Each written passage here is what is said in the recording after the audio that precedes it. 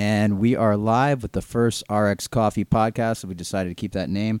Today's first guest is a good friend of mine, Christian Bizzotto, who is an entrepreneur, owner of Focus Movement Academy. He is a warrior, obstacle course racer, proponent of building better human beings.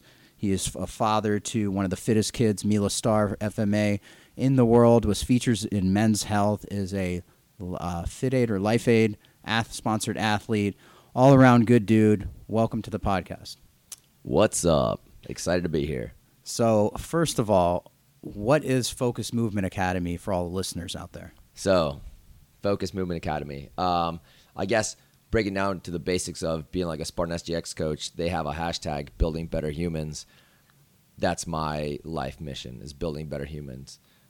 I do that mostly through obstacle course racing. It's a sport that, basically is designed around adversity. It's designed around obstacles and getting through the shit and walking through the mud and putting yourself through difficult situations to where just a glass of water becomes amazing. Those things change your state of mind. Those things are transcendent experiences. So at Focus Movement Academy, we basically want to develop a warrior mindset, and we do that through obstacle course racing. And for people who don't know, what is SGX training? Oh, yes, true that. So SGX is the official training program of Spartan Race. I'm a level 2 coach, level 2 Spartan SGX coach, and a CrossFit level 1 coach. And if people want to come check out your gym, tell them about your Instagram, where you're located. Do you have certain days that it could be good for them to drop in and try working out there? What would you suggest? If you want to get the full race experience, Wednesdays are amazing. Warrior Wednesday brings the heat, and Saturdays are basically like a Spartan sprint kind of output situation. The Saturday workout probably involves 2 to 4 miles of running, 30 plus obstacles, tire flips, spear throws, spear throw, the entire thing that you would experience in an actual obstacle course race. We prepare you for all of that. You can find us at Focused Movement Academy or FMAmiami.com. Awesome. If you haven't been there, check it out. I love going in there at least once a month, getting my warrior obstacle course racing on. So how did you find obstacle course racing? It's not a sport that most people get into. How did it first come about? What piqued your interest in it? How did you go down that road? So first obstacle course race, I was hanging out at a CrossFit gym. I was going through a life journey. I was in the process of losing 100 pounds.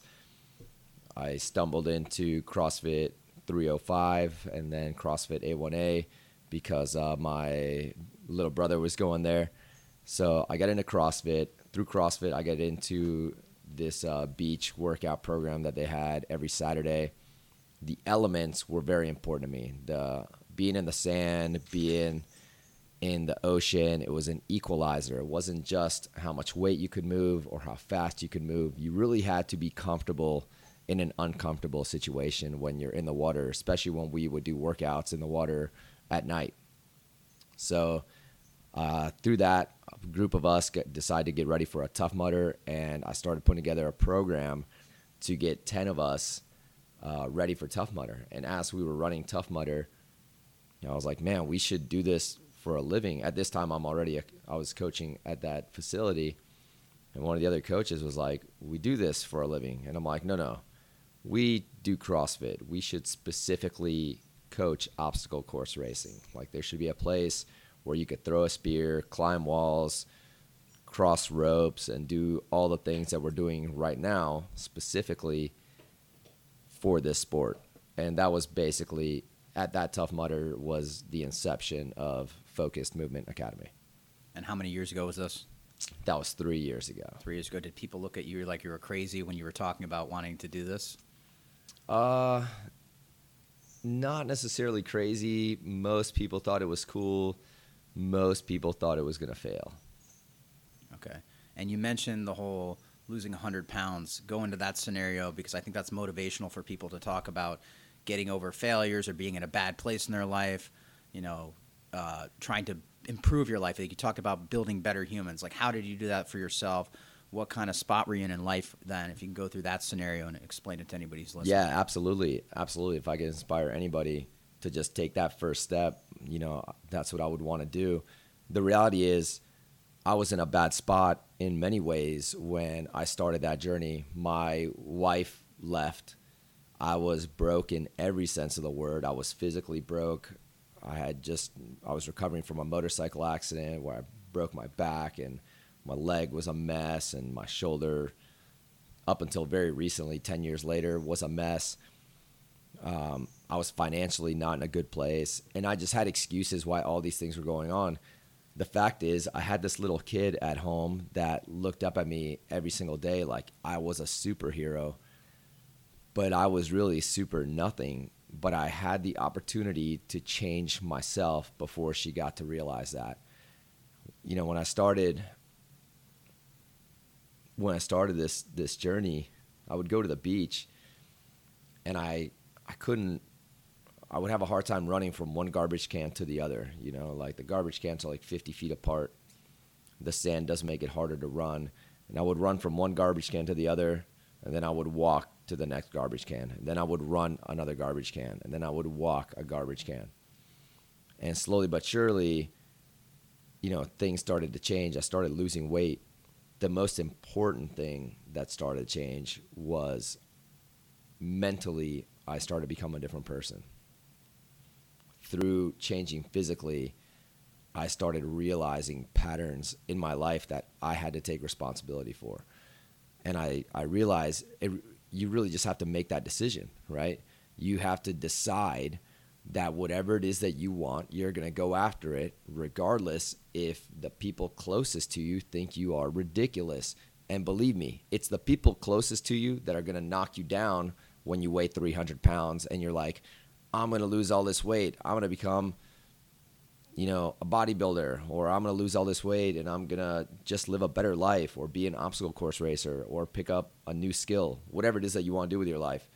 If you're not living to your maximum potential, it's very likely that the people around you have a lot to do with that. And for me, I had to cut away a lot of the things around me to basically just be on a path of, these are the things that I want to accomplish. This is what I want my kid to see when she thinks of her dad. And more importantly, this is what I want for my kid. Like, I don't want my daughter ever to be in a position where she needs to lose 100 pounds. But it's one thing to tell kids the way you want them to be. It's different to just be what you want your kid to be. My kid is very much an example of my life, and I lead by example. When I'm at work, I don't mind being the first person there and the last person to leave. It is my mission, and through losing that 100 pounds, I know how difficult it is. I realize now how important it is to be in the position that I'm in and to have an opportunity to possibly inspire somebody else to go through a journey like that. It's not easy. You just got to take that first step. You could run a marathon right now. You just need to put one foot in front of the other. That's an inspiring story. I think too many people get caught up these days and listening to the negativity around them. I was having a conversation with somebody recently, and they were talking about other people's drama, just going on about other people's drama. And I was trying to tell this person, cut those people out of your life. You don't need other people's drama. Cut the negativity. And like you're mentioning, sometimes it is the people closest around you that can be the most negative. And you get caught up in that, you don't realize it. And then you might say something negative because of it when you're talking to somebody else, and then you're dragging other people into that negativity, and it's not fair to do that to them. I caught myself, because I had that conversation with that other person, then they were talking about other people's drama and negativity. Then when I was talking to one of my best friends on the phone, and I realized I was being negative because of that. And I either have to cut that person out of my life or make sure that they cut those other people out of their life. You don't really need that. It's not a good thing. It's like you're in a pool with everybody. The person drowning's tugging at your leg. Sometimes you got to calm them down. Otherwise, they're going to drag you in kicking and screaming. I guess that's a good example to put it. Yeah, it's infectious for sure, right? If one negative thought leads to another, and if you're in a group of people, with negative stuff going on in their minds, it becomes like a one-up scenario. Oh, you think you had a bad day? Well, this is how bad my day was. Oh, you think that was bad? Well, it's not a competition to see how shit your day was. The good part is it's infectious in both directions. If you walk in with a totally different mindset, I had the best day today. I challenge you to have a better day than me. I'll be happy for you. I'm not going to be jealous. I had a fantastic day. I hope you had just as good a day as I had. Tell me about it. Exactly. The positivity. One of the things I've noticed when I've been at your gym at FMA is the positivity around everybody. If you can't do an obstacle, somebody else shows you how to do it. There's that teamwork and that spirit. One of the things I want to touch on, too, you kept mentioning your daughter, Mila. I want you to talk about, because I remember when she did the Battle Frog race that really kind of catapulted her to stardom. I mean, if nobody knows, your daughter is known nationwide as one of the fittest kids. It's hashtag inspiration for the iPad generation. She ran this 24-hour race that Battle Frog used to have, which I think 6 laps was something to the tune of 30 miles in 24 hours.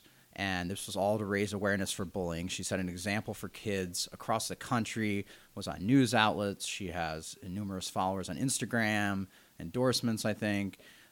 She's just been a real inspiration. This is something, from my understanding, correct me if I'm wrong, she wanted to do. She reached out to you, and you guys had to sign a special waiver to even do the race because she did it with the adults. And she did better than most of the adults, and you were there with her every step of the way. If you can just go into that story and how that developed. Every step of the way, my little sidekick. We'll go backwards in time a little bit into why that story had to develop. She was being bullied at school when she was in the 2nd grade. And, you know, the reality is that kids think you know what you're doing as a parent. We don't know shit. I was a kid fucking yesterday, right? Still are. I feel like still are. 100% still am.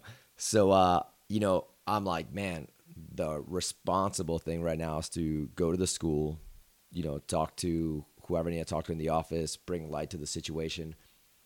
And that had a very negative effect on the rest of my daughter's 2nd grade year at school. She was mad that she told me because she was mad that in turn I told the school, and then the kid obviously knew that she was a tattletale or whatever the situation was. So that happens. The school year ends, vacation, all that good stuff. New school year, new kids in the class, and she's being bullied again. The difference is she wouldn't tell me she was being bullied this time around because she didn't want me reaching out to the school. She didn't want any extra embarrassment on top of the pain she felt inside about, you know, not wanting to go to school, not wanting to feel threatened in school. So she told 2 of the guys at my gym, and basically she was like, please don't tell my dad I'm being bullied. Their response was, I think it was Josh's response, you know, Josh that we live with. Shout out to the Bear Jew. He told her, he's like, that kid comes near you. He's like, just kick him in the balls and your dad will be fine with it when the school calls. Which obviously resorting to violence is not ideal, right? Especially starting at a young age. However, you know, they obviously came to me after she brought this up to her, and I realized what was going on, and I started to realize her mindset a little bit of why she didn't want me reaching out to the teachers and all this other stuff. So the mission now was no longer, you know, obviously I'm not going to go beat up a 7-year-old. And obviously the school thing doesn't work. You know, what's next? The next part was empowering her. You know, she started working out. She's started working with a boxing coach inside FMA during the hours we weren't open. And she really took her training to another level. She started seeing the things that the adults were doing in the gym, and she's like, I can do that. I can do muscle ups. I can climb the rope. I can do everything that everybody else is doing. And she started to feel empowered. That empowerment, going back to what I said earlier about obstacle course racing being a transcendent thing, that empowerment started to make her feel strong and make her feel she was capable of whatever she set her mind to, which is what you want as a father. You want a powerful little girl that is not going to think that some guy in a position of power can whip his pants out like all these things that you're seeing in the media right now because you're a weak woman and you're trying to get ahead of life, or you're just trying to make way, right? You're just trying to get through life, and you have to deal with this kind of shit. I want to raise the type of kid where some Harvey fucking Weinstein situation happens, she fucking cuts the guy's dick off and shoves it down his throat. That's the girl that I slaps started an raising. arm bar on him or something like that. So that being said, she asked me if she could participate in a Battle Frog race. So I had friends at Battle Frog. I hit them up. I'm like, hey, my kid wants to do this Battle Frog race. I'm registered for the Elite Wave. She wants to run with me. I'll run next to her the entire time. The dude calls me back. He's like, all good. This will be fun. Make sure she's fine. Obviously, I'm an obstacle course racing coach. Number two, but number one, I'm her dad. I don't want anything to happen to her. So her safety was my top priority. The race starts and, we take off. She crushes the first lap. As we were coming around, it was a 2-lap race. It was 15 kilometers. As we were coming around, she's like, is that the finish line? And I'm like, we only did 1 lap. I'm like, look, if you're tired, champ, we can stop right now. Like, we don't have to do the second lap. And she books it and takes off. And off we are on the second lap, finishing the 15K Battle Frog race. She had an awesome time, which is great. We got to bond in a way that we never were capable of doing before that. But more importantly, she now felt like Wonder Woman. She felt like the characters that she looks up to on TV. She was now that character. And with that, she's, keeps training. Now she's pushing even harder. Now she's like, I'm going to do a Spartan race. There's a Spartan race coming up a few weeks later. So I sign her up, and she runs a Spartan race, the adult race, not the kids race. Doesn't miss a single obstacle. Crushes everything. Crushes the rig, except for the spear throw. But crushes everything. Hey, I'm not good at throwing spears either. Hey, you get it once in a while. So through that, she's like, hey, I want to do the next Battle Frog race, the BFX, which is 4 laps. So I reach out to Battle Frog, and the guy's like, there's no 4-lap race. There's only the 24-hour race coming up. So I'm like, all right, all good. So driving to school the next day, I'm like, champ, there's no 4-lap Battle Frog. There's only a 24-hour race coming up. And she's like, well, you're a coach. Just train me to do the 24-hour race. And I'm like, what was going through your head when she asked that question? So 2 things. Were you a concerned parent? Were you impressed? I'm like, this might be ridiculous, right? I'm like, the initial stuff going through my head is like, there's no way, this is ridiculous. And then I thought, well, realistically, she could do it if we go at an easy pace. Like, she doesn't have a lot of load to carry on her little hands through the obstacles, so she should be able to muscle through some of that stuff pretty easily. And if we go at an easy pace, take time to eat, take time to meditate, take naps here and there, there's no reason realistically she wouldn't be able to do it. And if she can't do it, the race is local. We just pack it in and leave, like, super easy. It's not an easy course either, because I came out there it was the day after my birthday. It was. And I came out there with your brother and his wife, and we jumped in, and I did like maybe half a lap. I may or may not have been having some adult beverages the night before. And it's not an easy course. It definitely wasn't an easy course. It was not easy. It was fun. Some of the cool parts of that course was really some of the lap that we ran in the middle of the night. That was the real test for her, was how strong are you really on the inside? How strong are you really running through the woods with a headlamp on, hearing noises, And that was really, I'll pause it. I think we're still going now. We're still going. We're back on. Something's recording because the red light's blinking. So all right, We tried middle of the pausing night. it. We have Mad Mike. We have Mr. F in the background. If you hear anything being chewed on, that's not Christian or I. That is Mr. F playing with his toys in the background. He is what kind of dog is he again? He's a Dogo Argentino. He's a big boy. He is the official, unofficial mascot of Focus Movement Academy. So, getting back to the story, if we want, or and real quick, while we have all these interruptions, Mike, his food is in a thing inside the fridge. If you want, just feed this fat bastard. He's actually not fat. He's super lean. He's the most athletic-looking dog I've ever seen in my life. So I don't want to hurt his sensitive feelings. He's lost some weight. He's like shape. I told you. you know, Mike, you could fill the role of young Jamie if you want, like on the Joe Rogan podcast. Pull it up, Mike. All right, so Yeah, so we're running through the night, and that really was the test. The obstacles, even though the obstacles are tough, she kind of is doing obstacles every day at this point for hours. Like she, not like, a lot of people took the hours that she's training and try to spin that in a negative way. She's a little kid. She gets out of school, and she would be at FMA 3 hours every day. 4 p.m. kids class, 5 p.m. kids class, and at the time, the 6 p.m. adult class. That's just what she was doing. Like, to her, she's a little kid running around having fun. So physically, she was fully capable.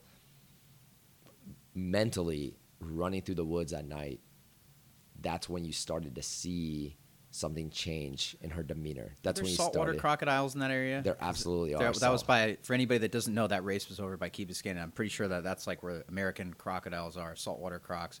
There's a sanctuary. Alligators. But for the people that don't realize, Florida is, I think, the only place in the world where crocodiles and alligators coexist, unless it's like a farm or something like that. Maybe Texas, I don't know. But continue. Like, that's what I always think about when I'm running near a lake of water. Like, is there an alligator? Is there a crocodile in there? So, as a little kid, I'm sure that was going through her head. She definitely was having some thoughts as we were running at night. And I told her, I'm like, look, you should have ate something the lap before when we were going through. I'm like, you're letting a few things get in your head. You're probably hungry. I'm like, let's finish out this lap, and then we'll eat, and then we'll reassess if you want to go out for another lap. And she like took a deep breath, and she was like, okay, let's go. And she went back to running the woods. But you could really see that for a minute or several minutes, I guess, it really got into her head. Every little sound, she was no longer focused on her stride or her run. She was focused on all the little sounds you hear when you're in the woods in the middle of the night, and there's a lot of them, and they're scary when you're a little girl, when you're 9 years old. Yeah, especially in South Florida. This isn't like being in other states where, you don't have to worry about things that can eat you with their face. We got, there's all kinds of crazy exotic animals around here that people dump in the woods, Yeah, 100%. crocs, stuff like that. So going through that race, though, what was it like when you all finished at the end? I remember being there. How did it feel as a parent, as a father, as a coach? Oh, man. So as a coach, it was awesome because she really was crushing a lot of stuff. At the time, she was 9 years old.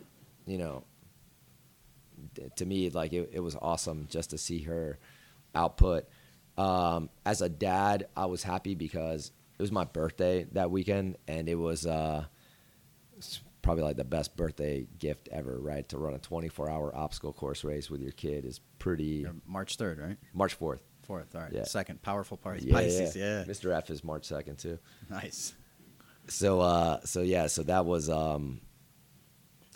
as a father, that was like the best gift, and really the most touching thing. I have a hard time even talking about it was when the race was over and she got on stage and talked about, how all these kids really are special inside. They just need to find what makes them special. And I was like, fuck, man, like, you can't script that shit. This little kid really feels special now. Like, she found what makes her feel special. And not every kid needs an obstacle course race. For some kids, it might be playing basketball, or it might be racing go-karts or bow hunting or whatever it is. You just got to do you, and you just got to find what that you is. And it takes a lot of failure to figure that out. And the faster you fail and the faster you figure out what track you want to be on, the faster you can keep it real with life. Yeah, some people go their entire life without finding something that completes them, makes them whole, that they really feel special about.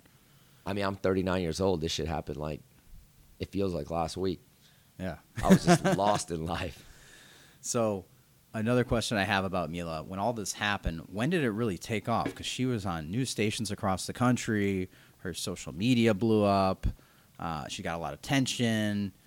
The two of you are in Men's Health. As Fit Family, I remember you guys are like holding boxing. You're holding mitts and she's boxing. Explain all that. How did that all go down? Did it happen quickly, overnight? It happened overnight, 100%. In fact, I had some people reach out to me and ask, like, you know, how I manage her social media and, you know, how they can get more likes or followers. And I'm like, I don't know shit. Like, I have the worst social media profile. I don't know anything about it. It just, on its own, kind of exploded. You know, she was in the Miami Herald because she was doing the race. And then CBS picked up the story, and the story, you know, went viral. Yeah. Like, and that was that. You know, when we started having a few prominent people, I guess prominent would be the word, reposting her story, and that's how things kind of exploded. Okay. And does she manage her social media now, or who does that now? So at the time, her aunt, Big Mila, same name, was managing her Instagram. And now that she's, you know, all grown up, a whole 2 years later, but it feels like 30, she runs her own Instagram, and she, you know, I keep it pretty monitored, I guess. She usually asks me before posting stuff. Well, I found out how you bought the Humvee through her Instagram. She gave a tour. So Christian bought former military Humvee, and I knew you were talking about it for a while, but I didn't know it actually went down until I saw Mila posting about it, and she like gave a whole video tour of the actual Humvee, which I believe Mr. F is afraid to ride in without the doors in it. He does not like it without the doors. However, she likes it way better without the doors. So it's a give and take. Gotcha. So you have Mila. How did you get into Men's Health? How did that come about? Because that's a big thing. I mean, most people go their entire lives without getting, I mean, you call it your 15 minutes of fame or whatever. You guys have gotten many, many moments, and I'm sure there's many more to come. But how did that come about? Really, you know, most any time really I've had any media attention has been because of Mila. It hasn't really been because of me. Like, I'm not super important at anything yet. But the Men's Health thing was actually about my weight loss. So I spoke to an editor at a Spartan event, I believe, and they were like, look, I'm not necessarily interested in a story about your kid. I'm more interested in the fact that, you know, your kid is the way that she is because you went through this life journey and lost all this weight. And so that's how that played out. So that was my first real thing about myself. I'm sure that won't be the last. One of the interesting things, because every time I'm at your gym or I talk to you, like, you've lived a ketogenic, keto-adapted diet. I know you've tried the carnivore diet, which people listening, if you've never heard of the carnivore diet, I think it's Dr. Sean Mullins is his name. Sean Baker, who is a former MD or is an MD that did an all-carnivore diet for over an entire year, and it really helped him out. And I think the guy that did the documentary, he's one of the Bell brothers, is still on the carnivore diet, looking jacked as ever on Instagram if you look him up, still doing that type of diet. But if you want to touch on, okay, how the ketogenic diet has been for you in terms of performance, how you got into that, talk a little bit about different diets that you've tried, because I know for me personally, I did vegan at one point for 18 months. It was good in the beginning. As I went about it, I actually ran a marathon on it. It didn't work out for me long term, but for people that are always tinkering with their diets, you know, talk a little bit about that, how you got into that, any other things you've tried. Yeah, so, you know, I'll start with how my diet started. So myself and some of my other fat friends would buy a tub of ice cream and scoop half of it out and put it in a bowl and then fill the rest of the thing with Frosted Flakes and whipped cream. And that was how I went down on watching a movie, eating ice cream. I would eat the tub followed by the bowl that had the ice cream in it also. So I was extreme. Like I was for sure overweight. I can't say extreme because there's people out there that weigh 500 pounds. Do you talk to any of these friends anymore? Have you tried to help them? Or they just didn't want to come along for the ride, or what? Some of them have already gone through huge changes. I think all the time how inspired I am by my buddy Shane McKinney. He, we used to work together, and we were just fat dudes sitting at a computer desk, writing code or whatever. And then now he's a competitive bodybuilder.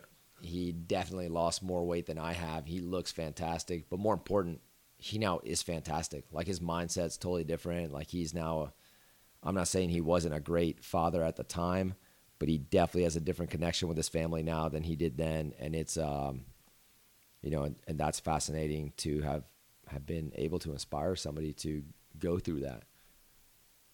And then how did you get into a keto diet to start with? Yeah, so how'd you find out about let's that? Let's go real quick. We'll timeline it. So I was on a fat kid diet, and then we could get into a whole other podcast about why I went through like 10 years of depression. But I was eating crap, and I knew I needed to change my life. When when I made a decision to try and live better, I was listening to like motivational speakers, and at one point in time, Mike O'Neill, he has a podcast, The Solopreneur Hour. He got me into Isagenix, and what is Isagenix? So Isagenix is like it's like a eating thing, like protein powder type of stuff. You do a shake in the morning, shake in the afternoon, meal for lunch. All the stuff is really clean.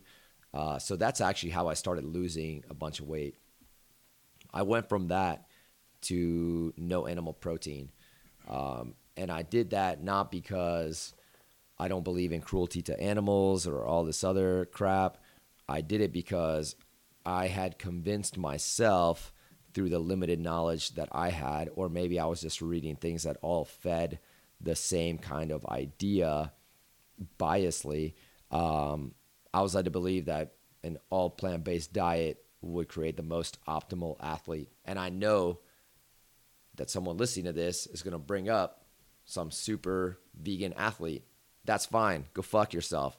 You can't name one person out of fucking 500 million and tell me that their shit works and we should follow that. Because you know what? You are not that guy. And I definitely am not that guy. So that's what's up.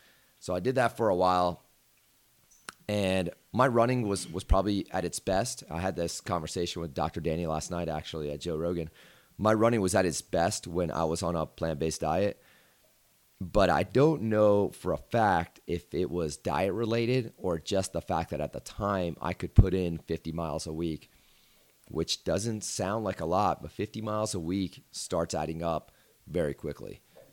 Within 10 weeks, you've now run 500 miles a week. And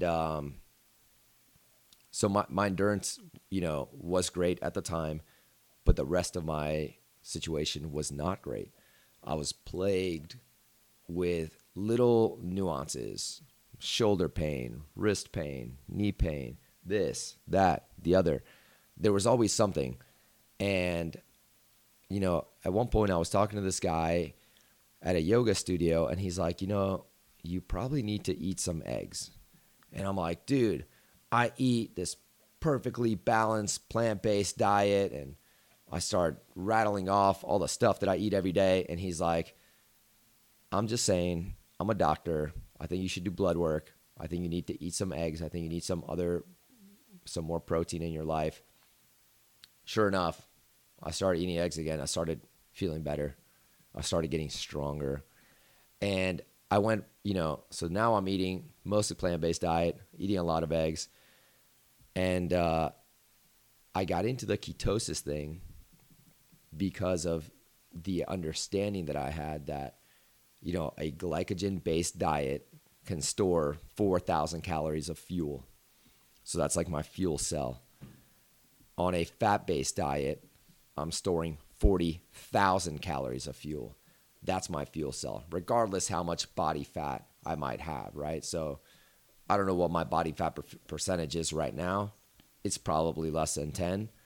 I haven't checked recently, but even then, I'm storing way more fuel than I could store if I ate a bunch of sweet potatoes or clean burning carbohydrates and then went running.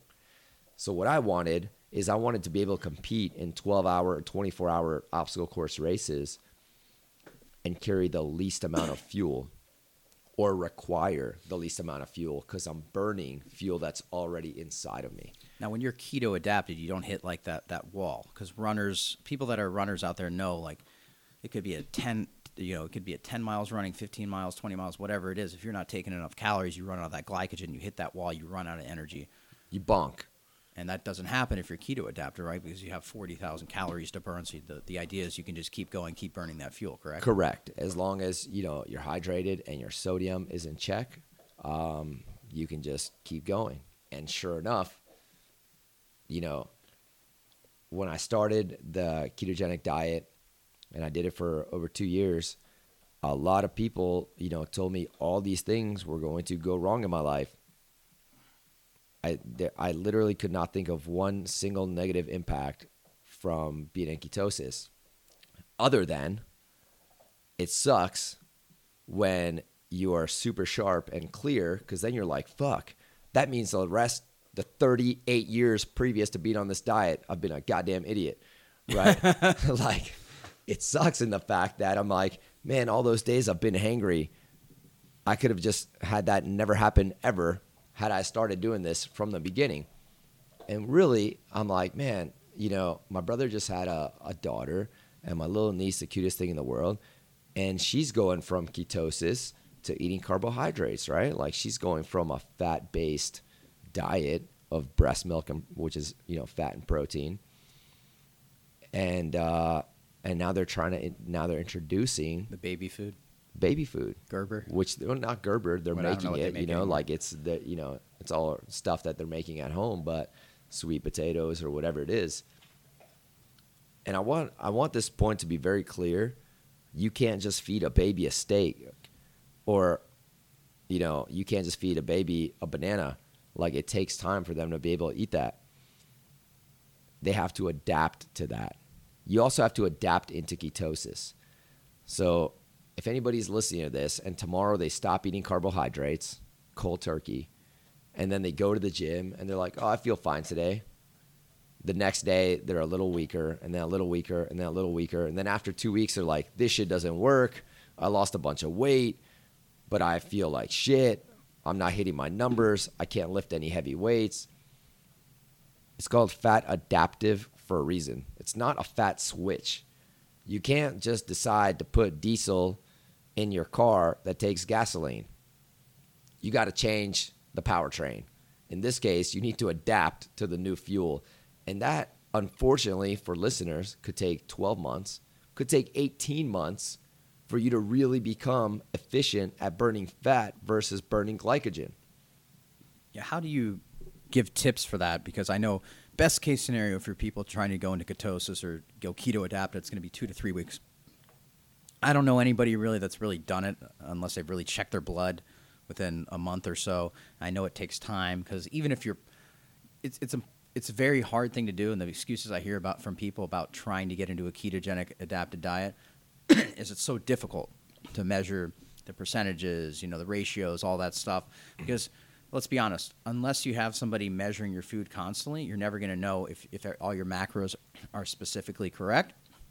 But 80, 90% of the time you can. So it's going to take time, and I think people need to have that understanding to do it, right? Yes, and I know you guys have heard the term basic bitch. That's me, and I'm the proudest basic bitch in the world, which is why this became super easy, and here's my story. I used my Fitness Pal, and I would track everything I would put in my mouth. Literally everything when I was learning the process. I would weigh everything and measuring cup all the food I ate. And I would test my blood 2 times a day. So I'm pricking my finger, checking millimolar level in the morning and when I go to sleep. And I'm trying to hit a number over 1.5, 1.7. I was usually over 1.7, and that's like my chill spot, like maybe like 2.0. And then I was always below like 3.7. 1.7 to 3.7 was like a good zone for me. See, I started doing it, I think maybe after the first week of January, and I remember talking to you about, I checked my blood. It was around the very low levels, maybe starting to reach ketosis, and you're like, don't even worry about checking it for a while. And I've talked to other people that are on keto diets, and they're like, you might go through a phase where you're getting tired or weakening. And I did go through a phase where for a couple weeks I felt like I got weaker, or I didn't have as much energy, and I just pushed through it. And I feel great now for the most part. But I'm not concerned with checking my blood. I'm just like, I'm going to follow this diet as long as I feel good. If I feel tired, I've gotten suggestions from other friends that are keto athletes, and they've said, okay, add more fat to your diet. Like before you eat something, put some extra oil in it or do this. And that's actually helped me. Yeah. And then I've tried to one of the hardest things to do is the intermittent fasting, which I know has great benefits, and trying to eat within that 8 to 10 hour window. And that's a very difficult thing to do. And most people think that, if I'm waking up, like obviously with the coffee company, with RX Coffee, I'm drinking coffee every morning. But if I start throwing MCT oil and heavy cream and butter in there, that's not fasting. That's not fasting. If I drink 100%. black coffee, it is, but, It is ish. It is ish, which I will try to drink water, but I'm going to drink coffee in the morning. I have access to some of the world's best coffee. It's going to happen. I'm just not going to add the oils and things. 100%. So for me, I you've seen my full fat coffee. It's over 1,000 calories per coffee. I don't do my coffee till about 12:30, 1 p.m. And that's my first meal of the day, usually.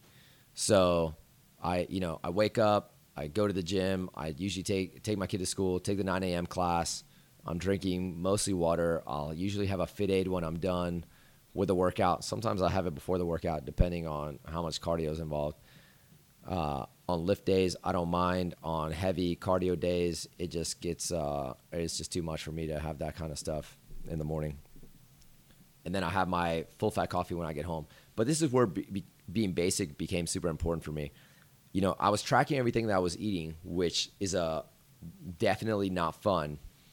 But when I got in a pattern that I was hitting my numbers in my Fitness Pal every time, like every day, and then my blood was perfect every day, 1 week good, 2 weeks good, 6 weeks good, 8 weeks good, 18 weeks good, I'm like, this is just what I eat. And I didn't have to measure, Right, and I didn't have to prick my blood. I can feel it. It feels like I have a furnace inside of me when I'm in ketosis. Like I don't know. I can't explain it. Like I feel awesome. Now, when you count the food, like if you eat an avocado, right, you subtract out the dietary fiber from it and your carbs? Because I hear different things. I hear some people don't, some people do, because it's really hard. I guess as long as your percentages are okay. So I'll preface it with this. I am not a doctor or a dietitian. I don't know shit, except for I know what works best for me. So I calculate total carbs. When I say I eat like 20 carbs a day, that shit is total. Like I don't subtract. What carbs? Like how are you getting enough vegetables for people that don't? If you say you're not counting the dietary fiber. I mean, if you eat a box of spinach, that's like 4 carbs. Right, but if you eat an avocado, what is that, like 6 or 7? It's like 6, yeah. So if I have a Fit Aid and an avocado, that's my carbs for the day. Okay, and the rest is meat or oils. And the rest is meat and oils. So the ketosis thing was amazing. And then I decided to try the carnivore diet. And I'm like, okay, I'm going to do this for 30 days, see what it's like, and then probably jump back into ketosis. Before doing that, I'm like, the month of December, I'm just going to eat like a normal American dude. I will eat French fries and fucking cake. And How did that feel? Going from keto diet to eating like shit. oh, it felt awesome for the first 6 minutes. And then it was terrible. I think we might have to pause this in real life. I might have to walk this dude. It was awesome for the first 6 minutes, and then it, you know, I understand what people feel like when they walk into FMA for their first time and they're intimidated and they're like, "Oh, I feel sluggish. I don't think I'll have the energy." You probably won't, and it's because of what you eat. And if it's not because of what you eat, it's because of what time you go to sleep. You know, there are factors that you need to gain control of if you want to reach the things that you want in life. So if your goal is you weigh 240 pounds and you know that you should weigh 175 pounds, let's just make decisions that are going to get us there food-wise, and then let's make decisions that are going to get us there sleep-wise. But, you know, the biggest factor really is, you know, people getting out of their own way. And I realized that eating regular food for 30 days, I'm like, holy shit, my mindset is different. Like, I feel like I don't want to work out. My body's like, don't work out today, bro. Let's just eat cake. And I'm like, man. Go back to getting those bowls of food. Go back to that bowl of ice cream and Frosted Flakes. I should text Rip and Dip right now and ask him if he's got a bowl ready. So I'm like, that's not going to work. You know, I realize I'm like, my whole life I had all these issues. Almost all of them are dietary, unfortunately. Fortunately that I was able to figure it out and change my life. Unfortunate that it might have taken 30 plus years for me to make all those connections. And I hope that someone is listening to this and instead of fucking complaining about how fat they are or looking for a pill on a shelf, they're like, let's go look in the mirror and have a conversation with the dude looking back at me, make some changes, take accountability for the shit that I eat, for the times I go to sleep, for how much alcohol I consume, and make a change. Awesome. I want to go through the carnivore diet experience for 30 days, and Let's do then it. we'll wrap this first podcast up, and then go take Mr. F for a walk. Let's do it. So, carnivore diet, you started at day one. I know you posted about, if anybody wants to go check out, again, you can find Christian on Instagram at Christian_Bizotto, Bizzotto. because I know you posted some things. If you look back on your Instagram I did have feed. some stuff. I have like a YouTube video on it also because I was getting some questions, and then my buddy JD, who's a Brazilian Jiu-Jitsu coach at American Top Team, he was asking about ketosis stuff. I'm like, let me throw all that into like a little YouTube video summarizing that stuff. So I started the carnivore diet. Again, very similar to when I started ketosis. Most people told me I was going to die quickly. They're like, you're going to die. You need this, that, the other. Sometimes you feel like you're going to die because you get so much MCT oil, you go run into the bathroom to take a massive shit. I did. Well, so, and I feel like I don't get that. And that might be because my body just uses fat more than using the, you know, my body might be more proficient at using fat. I know everybody listening, start slow on the MCT oil. You can't go 120 milligrams on your grease first lightning. dose of coffee. Go running for that bathroom. Unless you're doing it sitting on the shitter, you might be good. If you're doing it as a cleanse, you could just down a bunch of MCT oil and get It's a get down to different business. level of butt clenching trying to make it there. It's a different level. So I get in the carnivore diet, which is very simple. You only eat meat. You only drink water. I did cheat that, right? I did drink Fit Aid. Probably not every day, but almost every day. Some days, a few cans a day. And you did drink RX coffee too, because I Oh, and- remember I actually reached Yes. out to Dr. Sean, and I was like, "Can you drink coffee?" Because you thought you couldn't drink coffee. He goes, "Yeah, you can drink coffee." And I sent you wasn't that drinking message right coffee. away. Yeah, I wasn't drinking coffee at first until you actually did that research. And then I got into the drinking coffee again. So here's how my life started to change, going from eating a regular diet for 30 days to eating an all-carnivore diet. For one, I lost 10 pounds within probably the first 5 or 6 days. Mind you, I gained 13 pounds just the month of December. And was it muscle? Was it, No, it was fat. You know what? Oh, December. Yeah. Sorry, I was thinking in January. I know I'm not being scientific about this shit because I don't have any actual test to say that it was fat. But the truth is, I looked shitty in the mirror. My pants didn't fit well. I definitely gained 13 pounds in a very negative way the month of December. January comes around. I cut the carbs cold turkey. I'm only eating meat. I'm only drinking water until about 2 weeks into it, I started doing coffee, or maybe a week into it, and like 2 weeks into it, I started doing the Fit Aid again. I felt great every day. My libido was awesome, or is awesome. Definitely if you're in a situation where, you're not feeling your usual self, I felt 10 years younger on an all-meat diet. And recently, to circle back into this guy, I keep saying was, and really it is, I'm back on just eating meat, and I feel great. So here's an important thing that happened through eating just meat. I've had a lingering shoulder issue for over 10 years. In 2007, I was in a motorcycle accident. I broke my back. I destroyed one of my legs. My foot and ankle was real bad. My shoulder was real bad. I've been plagued with this shoulder injury for over a decade. I've tried everything.